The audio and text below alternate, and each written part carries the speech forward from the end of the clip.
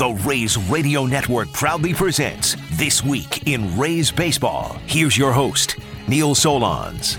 Welcome to our latest podcast, our first since the World Series concluded. Now, we've had several blog posts at raysradio.moblogs.com. You're welcome to check out those, but this our first podcast focusing on the offseason and reviewing why Houston ended up as world champs. And Dave and Andy will join me to discuss all of that in just a moment. Now, the Rays also have had some front office and coaching changes since our last podcast, with Matt Quatraro, the bench coach, going to Kansas City as their manager. We'll hit on that as well. Since our last podcast, Chuck Ritchie was named Director of Amateur Scouting after he was a cross-checker under Rob Metzler, now the Assistant General Manager and Vice President with Detroit. So Chuck Ritchie joins us in a bit to discuss becoming the head of amateur scouting for the Rays. But right now, Dave and Andy, and let's start, guys, with the just-completed World Series, and I think it's fair to say the hottest team and the best team ended up winning this year. I can't disagree with that fact. I mean, obviously, Philadelphia was more than tepid, and they were riding a nice wave all the way up to the 2-1 lead in the World Series over the Astros. But the best, the deepest, and quite honestly, as we saw, I think, in the last couple of weeks of the regular season, the favorite ended up winning the whole thing. And, we saw that there were times where their best players were indeed their best players. But I thought that in looking at some of the notes here over the last few days, the depth of their pitching staff really showed through. It was a case where, their two worst pitchers throughout the postseason were Justin Verlander and Lance McCullers Jr., and yet they still were able to cruise through with, I think, as I looked it up, an ERA during the postseason of 2.29, which is just incredible. It's going to give your team a chance to win a lot of baseball games when you're just giving up a couple of runs per ball game. Their run prevention was tremendous. Their defense was really good too, and then they would hit the occasional home run and got the big hits from guys like Bregman. Obviously, early on in the series or early on in the postseason by Alvarez in the first couple of games against the Mariners, and then the big home run late against Jose Alvarado. So I can't say I was really, really too surprised to watch the Houston Astros win it all. And, Tucker was a great player too. I mean, all that stuff kind of came to fruition for us as we watched these Astros the last couple of weeks of the regular season. And, all for the first, 3 or 4 months, Andy and Neil, all we kept on hearing about was the Yankees, the Yankees, the Yankees. I think when we finally got a first-hand look at the Astros, I think most of us knew they were going to be the team that you'd have to beat in order to hoist that trophy at the end of the year. Yankees fizzled big time. They were 52-18, and after that, they were a sub-500 team. And I actually thought that Cleveland would have had a better chance of the Astros. I don't think they would have beaten them. But I do think Cleveland would have had a better chance because their pitching is better than the Yankees. They're a better contact hitting team than the Yankees and can provide more of a threat, even speed-wise and defensively, had they played the Astros. But from Houston's standpoint, we didn't see the Dodgers and the Braves this year. I mean, the Astros got a pretty lucky draw from my standpoint. I mean, the Phillies were good, don't get me wrong. They got very hot at the right time, like the Nationals did a few years ago and like the Braves in 2021. But they weren't the best team in the National League by far. I mean, how fortunate were the Astros that they never had to face a hot Dodger team, that never had to face all that line pitching of the Braves? And it's because so many rounds of playoffs, there's always a chance in a best of 5. The Phillies got a pretty good draw in facing the Padres, I thought, in the National League Championship Series. So the Phillies, it was all there on the level. I'm not saying it wasn't, but the Astros ended up getting a pretty easy road, I think, to World Series. To their credit, they were the best team that they probably should have won anyway, but I don't think the Phillies were the best team in the National League. They got hot, but then the flaws that they had throughout the season, I think the Astros started to expose them. There's just more talent on the Astros team. Is there anything that the Rays can learn from watching Houston, or anything they can take away from Houston that can help them as they get ready? I mean, to me, they're still, the Astros are at least the class of the American League going into 2023. I think that many of the people that we don't even know the names of, some of these scouts that are in foreign lands are able to pick players up. And look, to a degree, it's luck. But when you look at what Luis Garcia and Framber Valdez, Christian Javier, those were guys that were plucked out of not only obscurity, but were not necessarily highly thought of. They were signed by the Astros for the cheap. So to be able to have that kind of scouting in international markets, to me, that's the number one reason why the Astros end up doing what they're doing. I mean, to think of how little paid for those three players, and that's 3/5 of the rotation. I think the Astros really had a big light on finding, to coin the cliche, diamonds in the rough. And as I say, part of it is luck. I don't think they expected to get what they've gotten out of those guys. But, yeah, they've added with some draft pieces, and they've hit really well draft and some big free agents, some big trades. But the bulk of it comes from guys you scout and sign and develop, and the Astros have done that probably better than any other team in the game. Well, I think the thing is health. I mean, obviously, you need depth. And the Rays' depth has been tested here over the last few years, and somehow, some way, they're still able to get to the postseason. But I think when you get into the postseason, it really is all about depth. And I think we found out, again with the Phillies, especially in the World Series, when you've only got 2 or 3 guys in your bullpen that you trust in moments, big moments, sooner or later in those series, it's going to come back to haunt you. I mean, in this new wave of baseball thought process of trying to limit the amount of looks you get at a particular pitcher, starters, they don't want hitters to see him 3 times. Well, why in the world are you giving a bullpen guy or a hitter 4 or 5 times to see a bullpen guy in a matter of 4 or 5 games? It's almost like seeing a starter that many times. And I think that came back to bite the Phillies a little bit. But you look at the bullpen for the Houston Astros in the postseason. I mean, Abreu was fantastic. And obviously, I think a big part of it was that their starters got the games into the 5th, 6th, and sometimes the 7th inning. So you were able to use your bullpen the way you wanted to. But, again, Hector Neris was great. Presley was awesome. The bullpen for the Astros had some depth. They had 4 or 5 guys that they could go to and again, be able to spread some of that wealth out. When you think about the Rays, Neil and Andy, and you think back to the times that the Rays did have success in the postseason, and that's obviously 20, which was a shortened season in 2008, we had bullpen depth. We just didn't have 1 or 2 guys that we counted on to get big outs in the 7th or 8th inning and then hope that we could match up in the 6th or in the 9th inning to get guys out. This year I think we were kind of limited in the bullpen because of injury. We were stuck, just kind of left with Adam and, to hope that he could do things. And then Pete Fairbanks until the final game of the postseason was lights out when he was healthy. But we need to get to the point where we have 4 or 5 guys, 6 guys out in that bullpen where you could spread the wealth, get some outs, whether it's in the 6th inning or the 7th inning, and also maybe change the looks. Not always go to the same guys for the same slot in the lineup unless you have absolutely elite stuff. If you have elite stuff, obviously it doesn't matter who you see, how many times, as we've seen in the past. But I think depth and then thump. How much over the last 2 or 3 months of the season, August, September into October, did we talk about the lack of thump in the Rays lineup? Thump was a big thing in this postseason. The home run by Alvarez, the home runs by the Philadelphia Phillies and Kyle Schwarber, Bryce Harper with his home runs. You need some thump in the lineup, and that was definitely lacking in the Rays lineup over the last several weeks of the season. I definitely want to get to a lot of that as we go forward. But, I mean, let's kind of rewind. Since we last chatted, last game against Cleveland, there have been some changes. You've had changes in the coaching staff, and you've had changes in the front office. Rob Metzler went to Detroit, now a VP there, an assistant GM. Chuck Ritchie promoted internally. Matt Quatrero gets the Royals job, and I know we're all thrilled for him after being the bench coach. And the expectation is, well, not official as we record this, but Rodney Linares to move up from third base coach to bench coach. And then everyone expects that Brady Williams will join the staff from Durham in some capacity. What's your take on some of the changes going forward? The Rays have been good at promoting from within over the years. And do you expect anything more? It's a Tampa Bay Rays off season. It's what we do. We see change year after year after year, and I'd be more surprised if we didn't see change during an off season than when we do see change. So starting with Q, couldn't be happier for that guy. I mean, again, deservedly so, getting a big league job. I think it's a good landing spot for him too with the Kansas City Royals.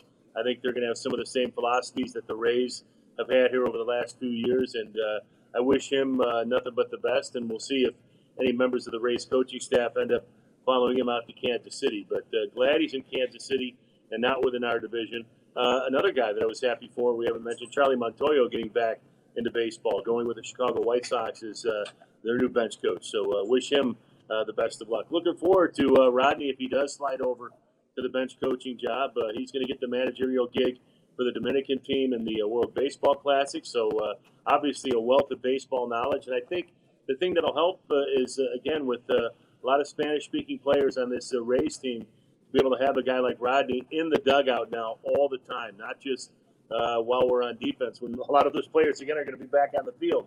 So maybe the communication factor will come into play with Rodney being in that dugout full-time and helping out with, again, some of the things that need to be talked about and done during a baseball game. And, front office-wise, what new? People see what the Rays have been doing and how they do it. So not really surprised at all that the Tigers went to get Rob Metzler. He's done a really, really good job since assuming the role of director of scouting. And like you said, Neil, that's one of the things that make the Rays the Rays. It's the Rays way, moving guys up from within the organization to take over Rob's spot. So next thing up will be the players. I mean, how many of the players are we going to see that are going to be different? I've been getting the $1 million question. I'm sure Andy gets it too. Are we going to bring KK back? Is Zunino going to come back? Who's going to leave as a free agent? Are we going to sign anybody? People have been asking me if we're going to sign Aaron Judge. I said, well, we offered Bryce Harper $50 million. Who knows? So, or at least that's what I've heard. So we shall see. But it's going to be an interesting offseason for the Rays, as it always is. I get really excited for guys that have spent their lives in baseball to get opportunities. And two come to mind with Machado and Rodney Linares. Rodney grew up in baseball, with his father, Julio, who was a known name when we were growing up. And at the same time, a guy that spent not just a year or two, but 2 decades in the minor leagues and working his way up. And, Rodney has his fingerprint on that Houston Astros team a little bit too in the leagues. And this is a guy that really knows the game now, knows the culture of it, the ebbs and the flows of it. He knows everybody too, not just guys that are from the States, but guys that are from some of the Latin countries. I'm really excited for Rodney Linares. How many times in the past couple of years did we hear maybe some play that happened and from behind the scenes we heard say, oh, Rodney had a lot to do with that at that moment. And Q too, for that matter. But as family men, as we are, I like the guys rewarded for big league jobs when they've paid the price and they've ridden the buses and they've done a lot of work to help prop up organizations without a whole lot of compensation, likely, I would think, throughout the minor leagues. So I'm really thrilled when those guys who have paid their dues have learned this game. I think Joe Madden was like that too. I was so happy to see him get an opportunity with the Rays, even if it wasn't with us. It was just exciting to see it like that opportunity.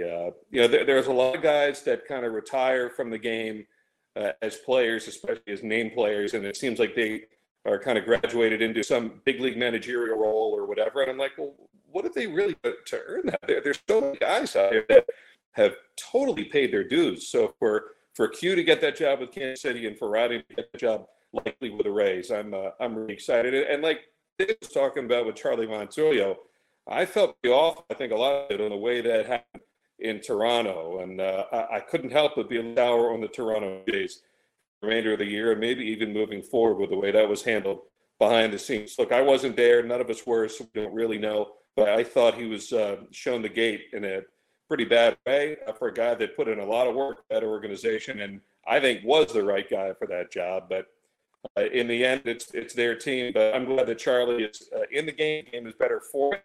And you and Charlie will be battling in the American League Central. We'll see them each twice a year. Yeah, who knows? It may make the White Sox a whole lot better after they underperformed a year ago. Dave, you touched on something that was interesting. Everyone asking you, okay, who are they going after in free agency? Who are they bringing back? For me, a bigger question going into the year is who are they keeping among the young players and which of them are going to be, as you always say, a year older and a year better? Because that, to me, is a big piece of all of this going forward is which young players can they count on going forward to grow? Yeah, I've read all the verbiage or heard the verbiage from Eric Neander, Kevin Cash, that they're anticipating those guys to not only be a year older, but a year better. And all I can say is I hope so. I mean, obviously it's not like none of these guys didn't get a chance. I mean, Taylor Walls played as much as any rookie's going to play during a first year and got chance after chance after chance. Vidal Brujan was up and down a number of times. As you mentioned, Josh Lowe's another guy. That Josh went from a guy that when we opened up a lane for him for Austin by trading Austin Meadows, they were saying that he was going to be maybe a big difference maker for the Rays offensively because of what he can do batting average wise or, OPS wise, power, throw. He could run. He could be a game changer for us. And honestly, as you look back, and even counting Wander Franco, I think it was a total disappointment for all these guys outside of the fact that they did get a chance to play an awful lot at the big league level. So, they can't go back, or they couldn't go into this offseason and Andy and Neil say, well, I didn't get a chance. They only gave me so many at-bats. I was just starting to feel like I was coming around and my swing was where it was supposed to be, and then I got sent to the bench. We were as patient with all those guys as any major league team would be, while not only trying to develop them, but win at the same time. And that's the balancing act that the Rays have been trying to do here over the last half dozen seasons, is to win while also developing. That's the hardest thing, I think, to do in the game of baseball. And the Rays have been doing it marvelously here over the last half decade or so, over the last 5 years. So, is Taylor Walls going to find out that in order to have his elite defense on the field, maybe he's got to go from trying to hit the ball out of the ballpark to going gap to gap and hitting doubles, and then on occasion turning and burning in one? Is Vidal Brujan going to finally figure out that you got to be able to drive the baseball a little bit at this level, and you're going to have to hit some good pitching? I think that was the other thing is you look at the numbers over the postseason, and I looked at the Houston Astros overall batting average, and I know that's not the only thing, but their batting average during the postseason was 233, but their OPS was over 1,000. And one of the notes I kept on seeing, guys, was the average fastball was, 96 miles an hour, I think it was, in the postseason, maybe just a touch over 95 by the time it was all said and done. That was a big problem for the Rays. We got to get back to having some guys that can hit some velocity, because you're going to see that an awful lot going forward, and especially in the American League East. So, if I were to sit here right now and say, who am I most excited about going forward as being a year older and a year better, I'd be hard-pressed to pick a person. But I think I'm still a little bit in that Josh Lowe camp. I think that Josh could be, again, a year older, maybe a year stronger. He needs to get in the weight room, and I think he's got to bulk up a little bit and without losing some of that speed. But to me, I think he's the most intriguing guy going forward, because he's the guy you opened up a lane for and took out your best run producer for the last few years, and he did not necessarily live up to expectations. So I'm excited to see what he would bring to the table in 2023. Imagine if East Raiders didn't have the kind of that he had. Then Josh Lowe and that trade of Meadows to the Tigers might have been looked at a little differently. Raiders gave the Rays more than they expected, I think, offensively, so that did soften the blow a little bit of not having Austin Meadows anymore. But obviously Wander's still the top of the list guy. That this team is going to have to be built around Wander, or at least have him play a very, very large role of this team to succeed. And Neil, you talked about it a lot in the year, and Kevin talked about it a little bit as the year went along. The developer of 2020 seems to have an effect on a lot of players, but not all of them. Julio Rodriguez didn't seem to win much with Seattle. There are many other guys, but that's now gone. That excuse is not, I don't think, nearly as valid anymore, because the guys got, like Dave said, got a chance to play in the big leagues, and if not, they got a chance to play every day in AAA. So that it always is the case with the Rays that the young guys just got to get better. I think about it year after year when the Rays went from being the Devil Rays to the Rays. Crawford became a better player. Upton became a better player. Navarro became a better catcher. They all just got better. And that same sort of thing is going to have to happen again for the Rays this year. Those young guys, it's exciting to sign free agents and exciting to make trades. But the core guys, the guys that you're expecting to build around, and if they're not the core guys, then what's the point of being so highly rated in your farm system? That has to be the level. Andrew Friedman said 15 years ago. That this organization get better, and the young guys are going to get better for the Rays climbing the AL East back on this year, guys. And I think, they won 86 games. I don't really know how they won 86 games. We saw them. We saw all they made it to postseason. They pitched great in the postseason. They just didn't hit. I don't look at it as a lost year, but I look at it as a kind of a check year. Let's say, okay, we plateaued a little bit so we can get back to what we did the year before. I think one of the things that Dave brought up was real interesting on, in Josh Lowe and hitting velocity. The hard thing to figure out is who's going to be able to hit velocity in today's game, because when the Rays got rid of Nate Lowe, let's be frank, he could not hit velocity. And then 2 years later, all of a sudden he is hitting velocity. So and not a whole lot changed in terms of the way he was approached or taught. So the question is trying to figure out which one of those guys is going to figure that out and how long it will take. Texas is a different circumstance, as Dave mentioned, than the Rays. Texas was sort of trying to win, but they weren't already winning. It's a big, big difference. And how long you stay with a young player is really going to determine maybe how successful they're going to be in some cases. Issue all around the league, and we saw the postseason strikeouts play such a big role offensively in this game. I mean, Joe used to talk about that they should have called this game pitching. They really should have just called this game outs. I mean, each out is very precious. And in terms of having productive outs, this team could have some more productive outs. It's not coincidental the Phillies struck out more in their series than even the 2020 Rays did in that World Series, which also went to 6 games. It's about developing in the major leagues, too.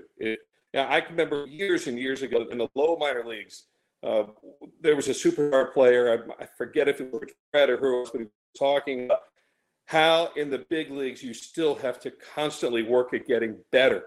And for young guys, these are guys that are just starting to ride that wave. It's just starting to crest in the big leagues. And hitting velocity right now is a big, big thing. At the time, I don't think it's ever been harder to hit such a bevy and different array of breaking balls throughout the year. I mean, you look what Christian Javier does on the mound for Houston Astros. He spots a fastball. It might not even be 90, but it's 95, and then he throws all those different kind of breaking pitches in there. I don't know how anybody hits, to be honest, but those players that you guys mentioned, they just have to get better in the major leagues. And I'm looking forward to seeing what they do in the offseason. We always hear now guys go back to their hitting gurus and learn. Well, I hope there's an organizational philosophy of hitting that the guys are tapping into also, and the Rays have to do that if they're going to get better.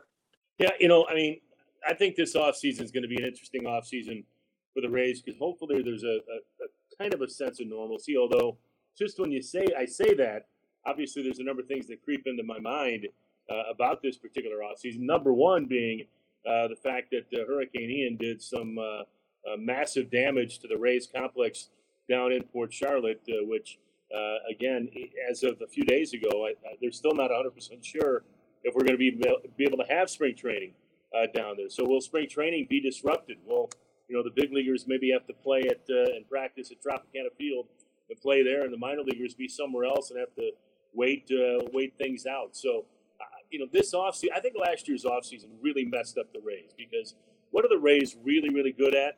Communication. And one of the things the Rays are really, really good at is staying in touch with their players in the offseason, keeping an eye on what they're doing, making sure they're doing the right things. Pitchers love working out and getting things done at the Tropicana Field under the watchful eye of Joe Benj and his training staff. You've got, Kyle Snyder, the Rays pitching coach, is right in the area. You can come down or come on up to Tropicana Field and hang out with the guys and see what their progress is. You can stay in contact with the hitters to make sure they're doing what they're supposed to be doing to get ready for an upcoming season. And all that stuff shut down last year on December 1st. And you didn't get a chance to talk to them again until early part of March when you were telling them, all right, get to Port Charlotte. We got to start working again. So as I say, communication being a big factor here in 2022 into 2023, again, the damage to the spring training site, the WBC taking place again this year, which is going to take, maybe at least one of our coaches, maybe more, and how many of our players out of spring training for a few weeks while that's going on, which, again, I love, but it's going to definitely disrupt spring training. So how much is that going to affect the Tampa Bay Rays going forward? So, anxious to see, though, how guys, you mentioned Wander. I think that Wander really kind of, for lack of a better term, didn't progress probably as well as we were hoping he would. And I think the fact that there was no communication between maybe the front office or limited communication between the front office coaching staff and Wander during the offseason affected his growth and affected his 2022 season. So will he be better? I would hope so. And, going forward, I'm most excited about this pitching staff.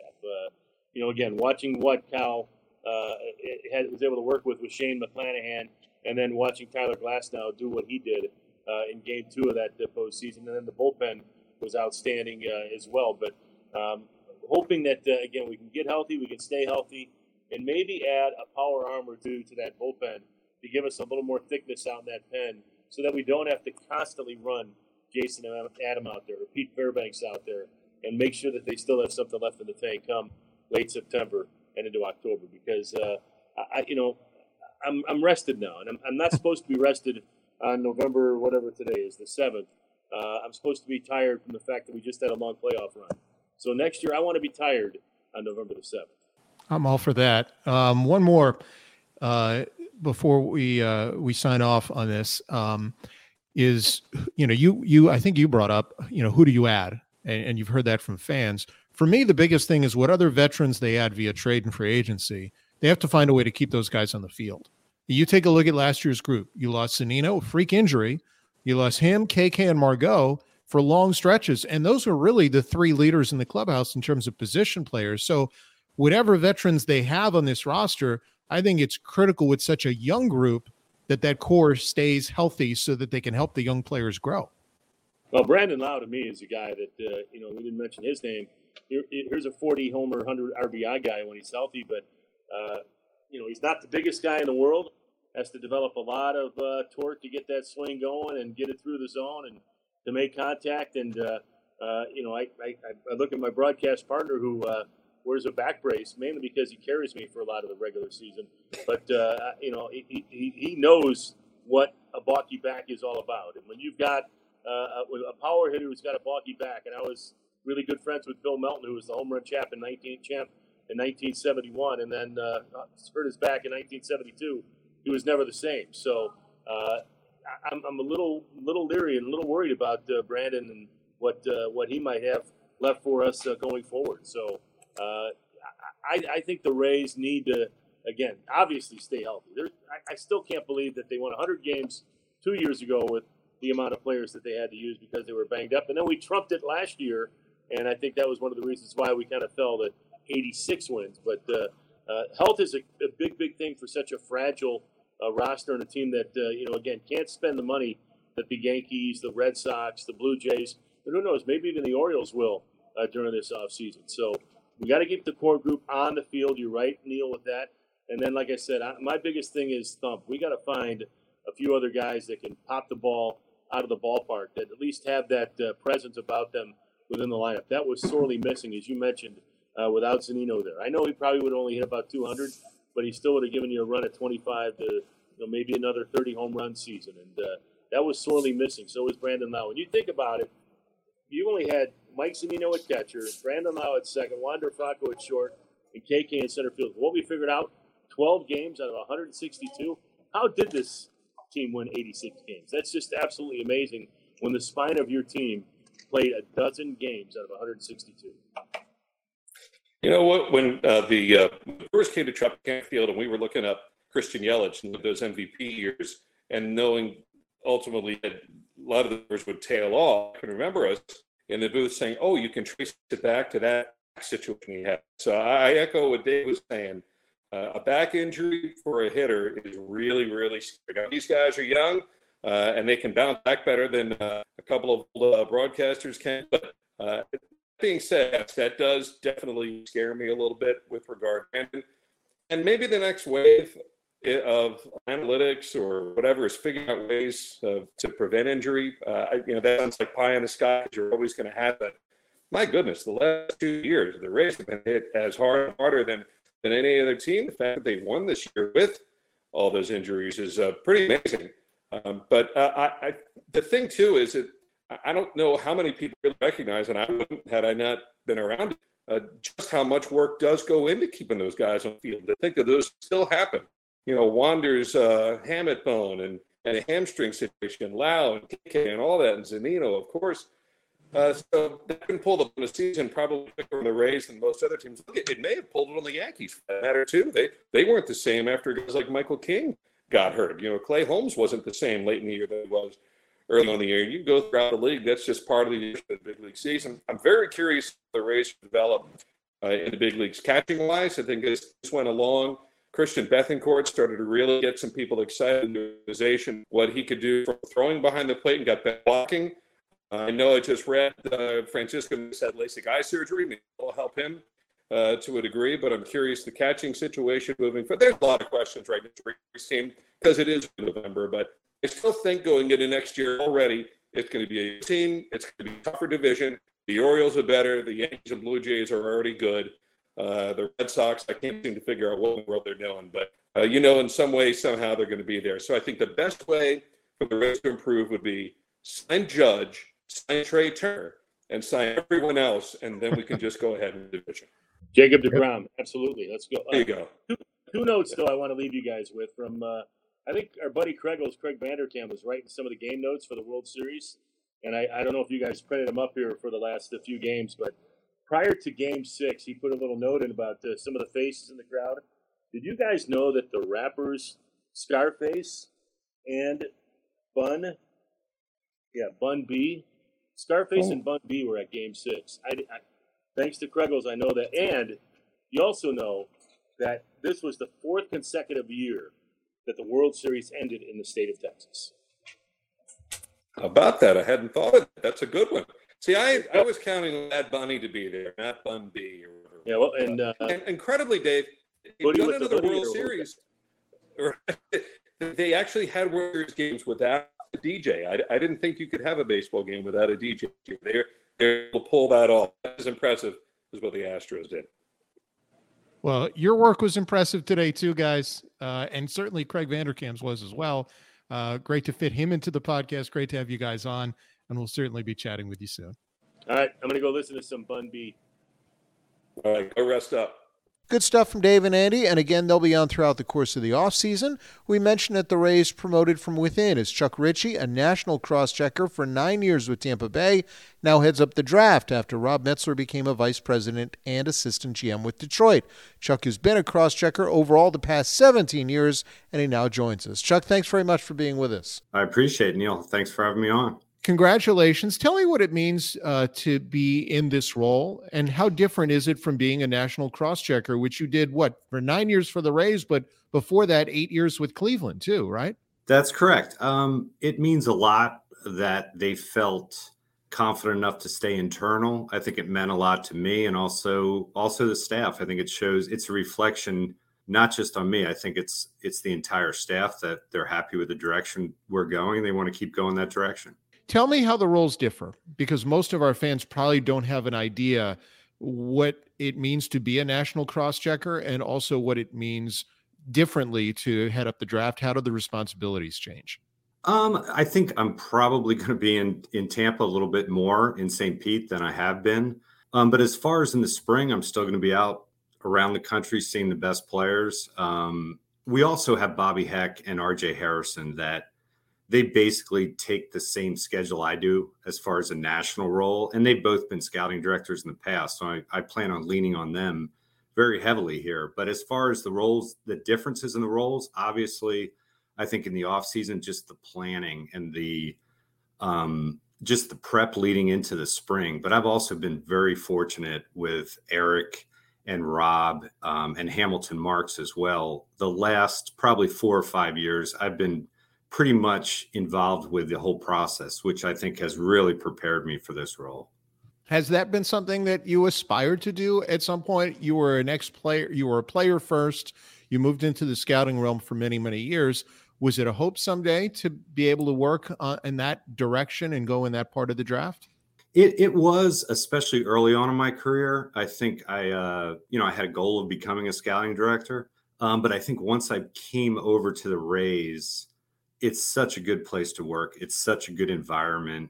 You still had that goal, but the goal became more, if the opportunity ever opened up in this organization, I would love that opportunity. But I was really not real keen on leaving the organization to take that role anywhere else, to be honest. Tell me what makes a good draft in your mind, because they're evaluated so differently by different people. I think there's a lot more that goes into it now. I think especially here with the Rays, we have a very good professional scouting department that we are obviously very active. So I think you have to take into account a lot of times the players we're drafting, they're not always going to play in the big leagues for us, but they have a lot of value. I think 2018 with, Matt Libator and Shane McClanahan's a perfect example. Matt Libator was a fine pick, and he had a lot of value, and we were able to trade him to acquire Randy Arozarena. So I think you look back at that draft, and a lot of people that maybe look into the draft don't realize that draft also made us get Randy Arozarena, which arguably was one of our best position players. So it was a very successful draft. And I think you have to just take the whole way. There's many ways for us to get players, and the amateur draft is one. We have the international department and also the professional department. And working for the Rays, I think we all realize we have to grow our own players, and the amateur draft is a great way to add talent into the system. So ultimately, when you look back, let's say 5-6 years after a selection, or in this case, you mentioned the 2018 draft that's now 4 years removed, is it the amount of talent that has been acquired through those picks in addition to those who have turned into quality talent within the organization? Is it, if you've got 2 impact players like Randy or Shane, is it a really good draft? Or if you get 6 pretty good guys or 4 or 5 pretty good guys, what to you amounts for success when you look back? I think it's hard to really pinpoint exactly what's a successful draft. You obviously want to have big league talent in a 20-round draft. It's unrealistic to expect all 20 players, or next year I think we're going to have 21 picks. But as far as the talent that you bring in, you want those players to be winning players. And I think that was it's indicative of all 3 of our scouting departments, just the success we had throughout the minor leagues this year. I think you bring in players with tools, with talent, but you also want to bring in players that eventually get to the big leagues and are competitive players that are winning players. And I think we've done a very good job of that. They're not all going to play in the big leagues, but I think we've added players that have that winning attitude. And I think it's now showing in the major leagues. Tell me what you learned from Rob Metzler. Obviously, Rob has moved on to become an assistant GM, vice president with the Tigers now. What did you learn under him, and how made those types of skills that you did learn help you in this role? Well, I've been very fortunate from my days with Cleveland to here. I've worked with some very smart, successful, intelligent people that I think I've worked for 7 general managers and 6 scouting directors over the course of my career. And I think I've tried to learn a little bit from each one of them. I think Rob really brought to the table the ability to take all the information and bring it together. There's just so much information in today's world through the evaluations, through the data, through the history of the player. And I think if you ignore any one bit of information, you're not putting yourself in a position to be successful. And I think watching Rob sit in this chair, I think I really saw him taking all that information from all the different ways we could get it, whether it be, the evaluations from the scouts or our research, our R&D development people giving us the information to help us make better decisions. And I think you'd be foolish not to take that information and use it. The draft has changed a lot. You mentioned it's gone now down to 20 rounds. You also have, almost a combine in essence, and the draft league. How much has that changed things? Does it make it easier, harder from an evaluation standpoint? I think the sad part of the 20-round draft, unfortunately, is there's players that aren't getting an opportunity to play professional baseball that could eventually work their way to the big leagues, or at worst become good organizational players. I mean, after the draft, we signed Michael Brousseau, our scout James Benici, and he helped us get to a World Series. And in today's structure, I'm not sure he would get an opportunity to play, unfortunately.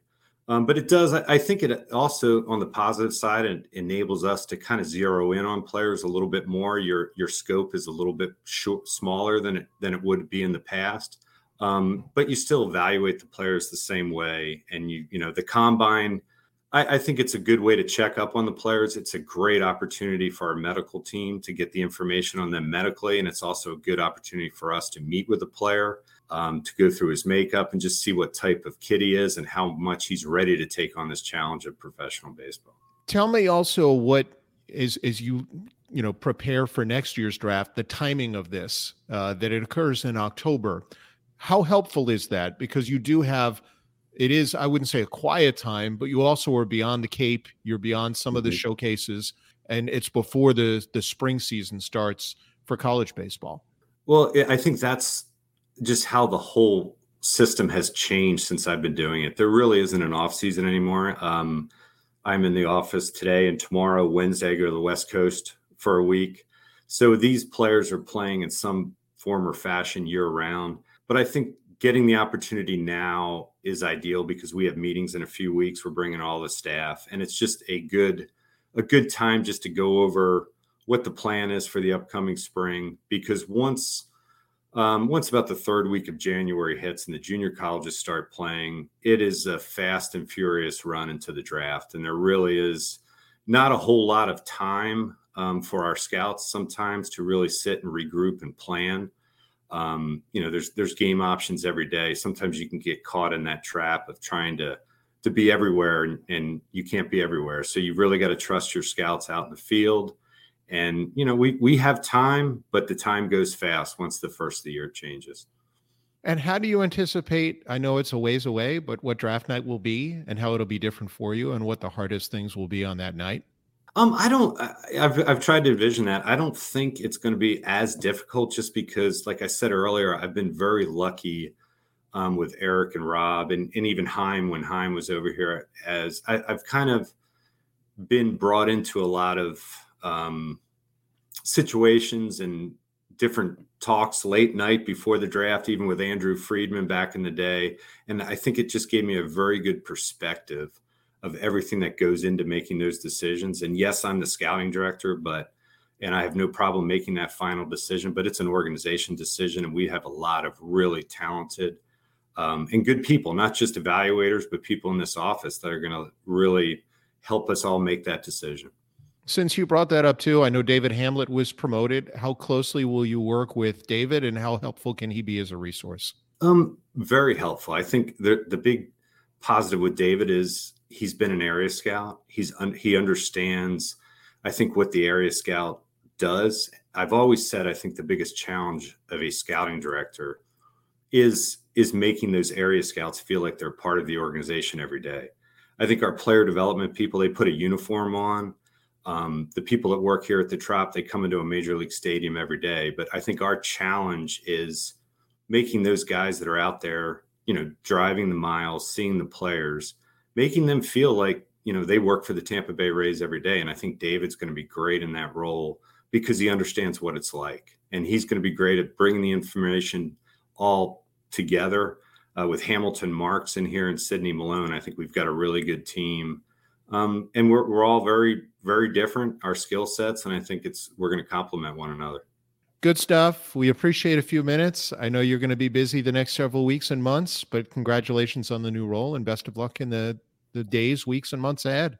Neil, thank you very much. I appreciate it. Thanks to Chuck Ritchie for his help with the podcast. Thanks to Dave and Andy, too. Again, Thursday is the first deadline for roster moves as players on the 60-day IL have to be reinstated. The 15th is when players have to be added to the roster to be protected from the Rule 5 draft. And we'll have at least one podcast related to those two deadlines and more on our blog, raysradio.moblogs.com. Thank you so much for listening, and we will chat with you soon.